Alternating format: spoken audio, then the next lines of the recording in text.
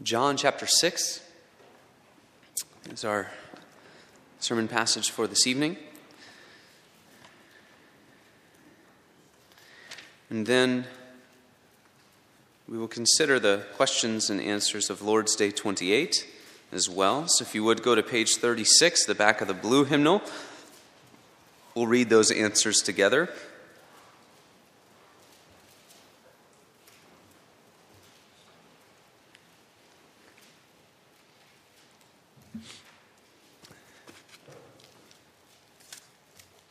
John chapter 6, the Bread of Life discourse. Jesus, this is a long chapter, wonderful truth found throughout. Let's begin reading at verse 53. Verse 53, and read through verse 57. We'll focus on most of that passage, but we'll begin reading at verse 53 of John chapter 6. This is God's word. He gives it to us, his people, for our good. Let us give our attention to its reading. Jesus said to them, I tell you the truth, unless you eat the flesh of the Son of Man and drink his blood, you have no life in you. Whoever eats my flesh and drinks my blood has eternal life, and I will raise him up at the last day. For my flesh is real food, and my blood is real drink.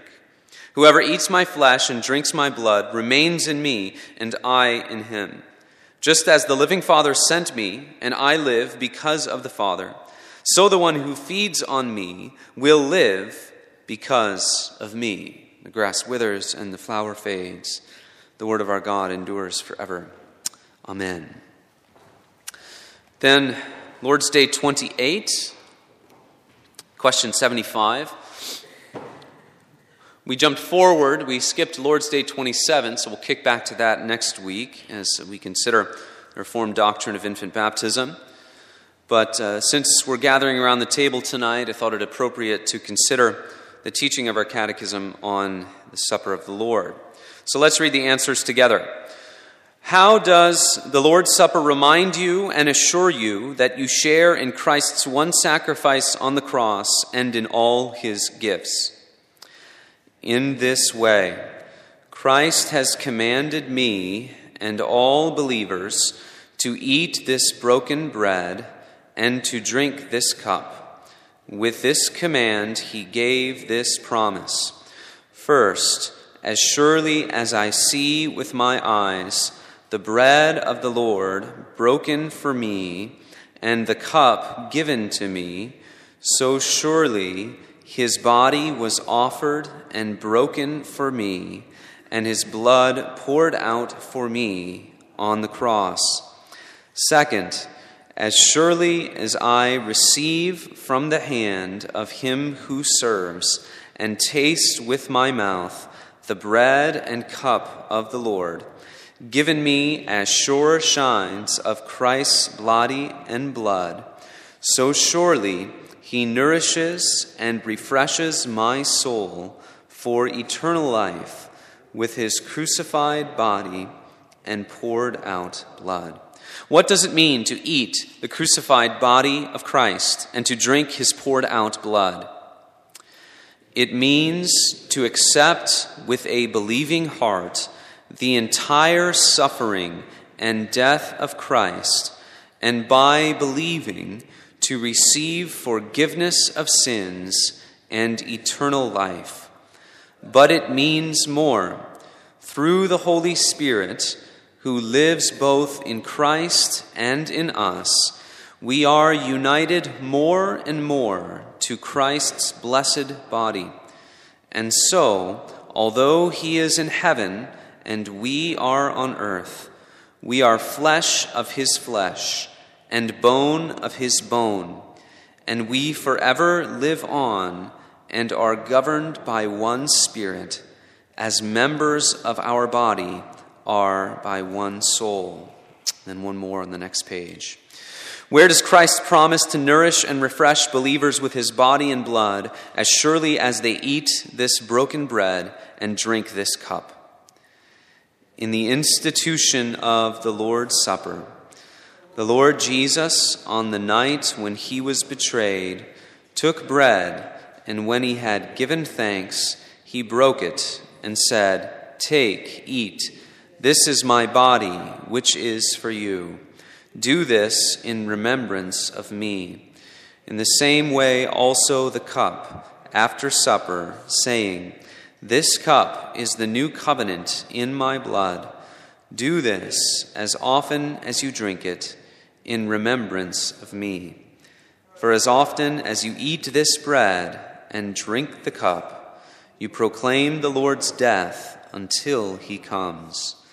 This promise is repeated by Paul in these words, The cup of blessing which we bless, is it not a participation in the blood of Christ?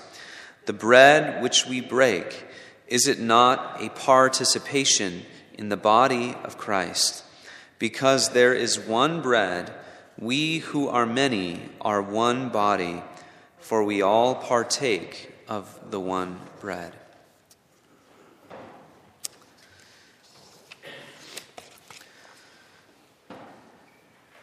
The Reformed doctrine of the Lord's Supper is a bit of a middle way between some of the famous doctrines of the Lord's Supper that we would think of today, particularly the Roman Catholic doctrine of the Lord's Supper and a more evangelical, or what some might call a Zwinglian view of the supper, which basically would just say it's merely a memorial, it's merely a memory. And in order to understand the significance of this sacrament more, we need to give ourselves to God's Word and the right consideration of all that we see in the Scriptures regarding the Lord's Supper. What we confess is that in this meal, what we feast on is not the carnal body and blood of Jesus Christ. But that does not mean that we do not eat truly the body and drink the blood of Christ in the supper. We do that by the power of the Spirit. This frustrates people because most will say that they would prefer either we have kind of that very hyper-literal view of the Roman Catholic Church, transubstantiation, the literal body, the carnal body and blood of Christ, or there's really nothing going on in the supper, nothing special as far as it being a means of God's grace. But of course, this misses the crucial role of the Holy Spirit in this blessed sacrament. And we also need to recognize that this is something that God has ordained for our good. He gives us the means of grace for our good. And so we take consideration of that, brother and sister, and we say, would God have given this to us? Would Christ have ordained this meal for us if he did not have good and blessing promised within it? The soul has need of nourishment, and we find that nourishment in God, as we read in Psalm 63, that we will be satisfied as with fat and rich foods. Our souls will be satisfied in God. Our soul needs food. And God, specifically Jesus Christ, is the food for our souls. And he is the only proper food for our souls. My flesh is true food, and my blood is true drink. John Calvin said famously that our souls can only feed and only be nourished by Jesus Christ. And this is true. It goes to the core of who we are as human beings. What were we created to do? To know God, to love God, to serve God, and thus to be joined to him in his covenant, to be joined to him through his gospel and in his Son, is the fulfillment of what we were created to be. That's what it means to be fully human, to know and love and serve and glorify God. To make anything else food for our souls, anything other than Jesus Christ, is like chugging poison, liquid poison, or it's like jumping off of a building in order to feel like flying. The moisture on my tongue when I chug liquid poison may relieve a dry mouth, but as it goes down into the body, it will only destroy. The feeling of weightlessness may bring exhilaration, but gravity will bring you down to the bottom. In life, there are many different foods for our bodies, all with varying tastes, all with varying benefits and levels of health benefits. Take, for instance, steak. Perfectly delicious and perfectly healthy. The same with bacon cheeseburgers, pizza, and ice cream. See, they all taste delicious, and they're all wonderfully healthy. And does your pastor have that right? Maybe not. Not so tasty and questionable benefits, cauliflower and broccoli, right? They taste bad and they're not good for you. At least this is what I tell myself. You can correct me if I'm wrong later. But you get the point. We can eat many different things. We can be satisfied with many different things. And they all have varying levels of health benefits for us and for our body. But spiritually, we have one food, Jesus Christ, and Him alone. So then what does it mean to eat the crucified body and drink the shed blood of Jesus Christ? We learn that in our catechism. It lays it out perfectly clearly, and it tells us what it means. In short, it means to believe in Jesus Christ and to abide in Him. To believe in Jesus Christ and to abide in Him. That's what it means to eat the body and drink the blood of Jesus Christ. So first, it means to believe. The Catechism says, quote, to embrace with the believing heart all the sufferings and the death of Christ, and thereby to obtain the forgiveness of sins and life eternal.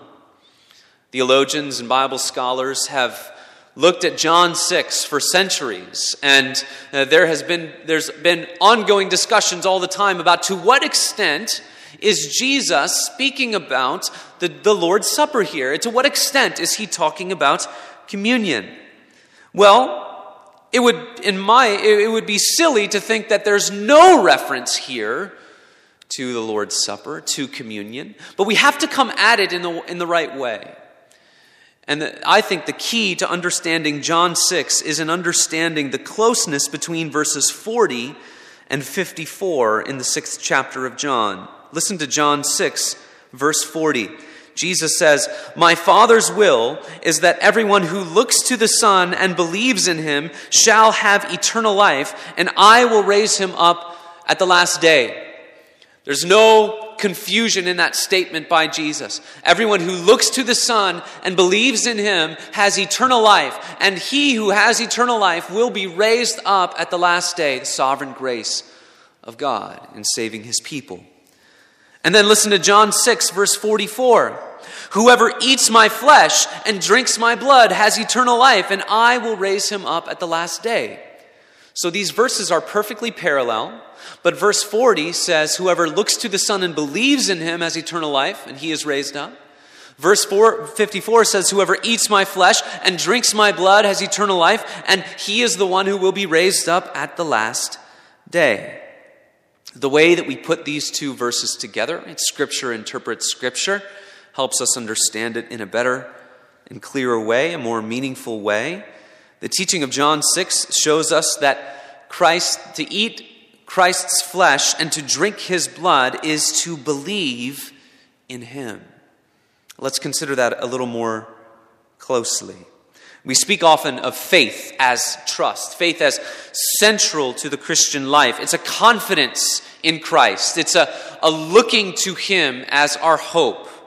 When we think of it with this picture of eating and drinking, along with the Catechism's terms of accepting all that Jesus Christ has done for us, it's a picture of grasping onto Jesus, of taking hold of Him, and taking all of those saving benefits to ourselves, in a sense, internalizing them. That His salvation goes down into the depths of who we are as we eat His body and drink His blood. We're embracing the promise of the gospel that Jesus Christ is our righteousness, that we are not righteous in ourselves. We embrace the truth that He is our Savior, and it is at the cross that our sins are fully forgiven, that our sins are fully paid for. We embrace the justice of God, that He was just in pouring out His wrath upon His Son, and yet loving, that He sends His Son to the cross to be salvation for sinners. We look to Christ, all that He was and all that He is, and we say that we believe that we understand that here in Christ, at Calvary, at the cross, this is where salvation happens. This is where our salvation is purchased. It is finished. We do not need to search anywhere else. We do not need to look elsewhere to be reconciled to God. We do not need to keep trying to find something else for the answers of our deepest spiritual needs. In Christ we have all that we need. What more do we need, as the Belgic Confession puts it? Right? To go and search somewhere else would be to say that he is only half a savior, that he would be no savior at all. To eat his flesh, to drink his blood, it first means to believe, and it also means to abide. It means to believe, and it also means to abide. Verse 56 of John 6, "Whoever eats my flesh and drinks my blood remains in me, and I in him. Just as the living Father sent me, and I live because of the Father, so the one who feeds on me will live because of me." To abide means to remain. And this, of course, brings more of a continuing aspect, an ongoing aspect of our spiritual lives, what we're talking about here. In other words, Christ is not a meal that you have once and you never return to it again. Maybe you've been on vacation somewhere far-flung. You go to a restaurant, everything's wonderful, maybe it's a little bit too expensive for your liking, but it's vacation and you figure we're here and might as well do it once, we'll try it once. You go and the meal is amazing, everything is delicious, every single bite, you wish it wouldn't come to an end. But the whole time you're thinking, there's very little chance that I ever come back to this place. So I'm just going to enjoy it. It'll be a good story, it'll be a good memory. I'll have it once, I'll be able to say that I have it, and that will be enough. This is not what Christ is as the bread of life. This is not what Christ is as the food and nourishment for our souls. He is our daily bread. He's our daily bread because we need him in that way. We need him daily. We need him every hour to be the strength and the nourishment of our souls. And of course, he is described that way once again because it's only him. It's only in Christ and by the power of the Spirit that our souls can be nourished. And they need to be nourished. They need to be fed. We starve our souls and we endanger ourselves. Without continuing to partake of Jesus by faith, our souls will starve. John chapter 15, the Lord says, "Abide in me, and I in you. Remain in me, and I in you. As the branch cannot bear fruit of itself unless it abides in the vine, so neither can you unless you abide in me. I am the vine, you are the branches. He who abides in me and I in him, he bears much fruit. For apart from me, you can do nothing." So to trust in Jesus savingly, with saving faith, is to be perfectly righteous, to be reconciled to God. But those who are given this faith, those who are given this saving faith by the power of God, truly realize their need for Jesus. To be convinced of the truth of the gospel, that it's only in Christ you will be saved. To someone who knows that and someone who believes in that and who looks to Christ for all of these things, they're never going to be found too far from Jesus, are they? They're going to know that the best thing for their souls is to stay near to this perfect Savior and to abide in him. For he is their life. He is their righteousness. He is their salvation. This picture of the vine and the branches that Jesus gives to us, we know that a living branch connected to a living vine receives nutrients. It receives resources from the vine. And we ought to push this picture to that extent, because that is precisely what the Spirit of Christ does as we abide in Christ by faith. We abide in Christ by faith, trusting all that he is for us, for the salvation of our souls. And as we continue to abide in Christ by faith, the Spirit enables and empowers us to live more like Christ, to be more and more united to Christ. 1 John chapter 3 says this: "The one who keeps his commandments abides in him, and he in him. And we know by this that he abides in us by the Spirit whom he has given to us. And what is it that the Spirit does when the Spirit is given to us? In a sense, he gives us the life of Christ. The nutrients, the nourishment that he brings to us is the life of the vine. He gives us that life. And he causes us to live more like Jesus. That is how we are to think of Jesus and the Spirit. That we have the power of his life living inside of us. That the Spirit is given to us as the Spirit of Christ in order to make the life of Christ appear in our lives more and more. The Spirit dwelling in us. That's an objective reality to those who are joined to Christ by faith. By the power of God in the gospel, you have the life of Christ living in you. And so to live by the Spirit, as the Catechism says, is to be governed by the Spirit. That we joyfully bring ourselves under the government of the Holy Spirit, and we live more and more like Jesus. And we bring our lives more and more into alignment with God's will. So a couple of things what that will produce, right? It means that we will love Jesus more. To abide in Christ by faith and to live in the power of Christ means that we will learn to more and more love Jesus. John 14, if anyone loves me, he will keep my word, and my Father will love him, and we will come to him and make our home with him. If anyone loves me, he will keep my word. My Father will love him, and we will come to him and make our home with him. It means we will love Jesus more and more, to have that life of the Spirit given to us and living inside of us. It means that we will learn to joyfully keep God's word and to live in light of his commandments. For John 14, once again, verse 21, whoever has my commands and obeys them, he is the one who loves me. He who loves me will be loved by my Father, and I too will love him and show myself to him. To have the life of the Spirit means you will love Jesus more. It means you will keep his word. And then, of course, it means we will love one another. We will love one another. Why? Because we are given the same Spirit.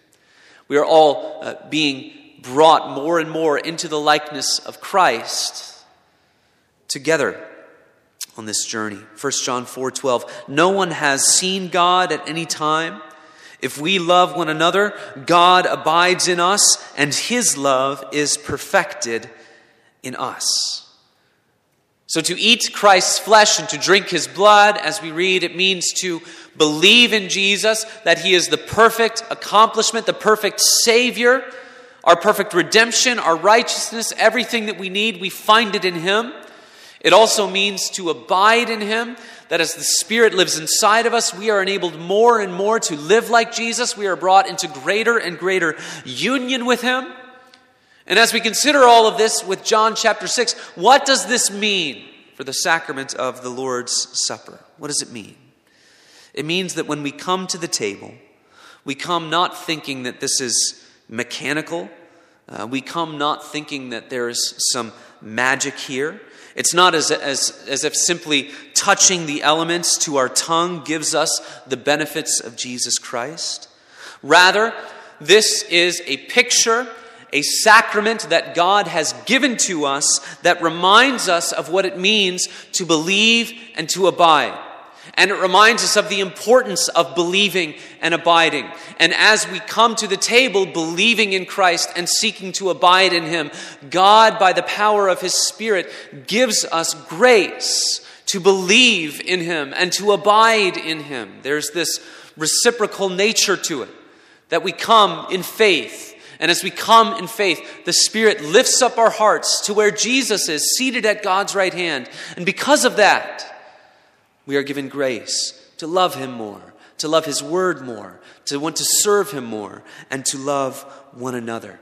To come to this table reminds us that we constantly need nourishment for our souls. We need all that Jesus Christ is for our spiritual life. So we come and we eat in faith, and when we eat in faith, we are given wonderful blessings, sanctifying grace, that we might love Jesus more, that we might be more and more united to him. Indeed, in a special way, in a way unlike anything else on this earth, we are refreshed in Jesus Christ when we come as believers to the table of our Lord. So come believing, and come as a picture that we remain in Christ and continually trust him and become united more and more to him as we live by faith and as we abide in him and live in the power of the Spirit.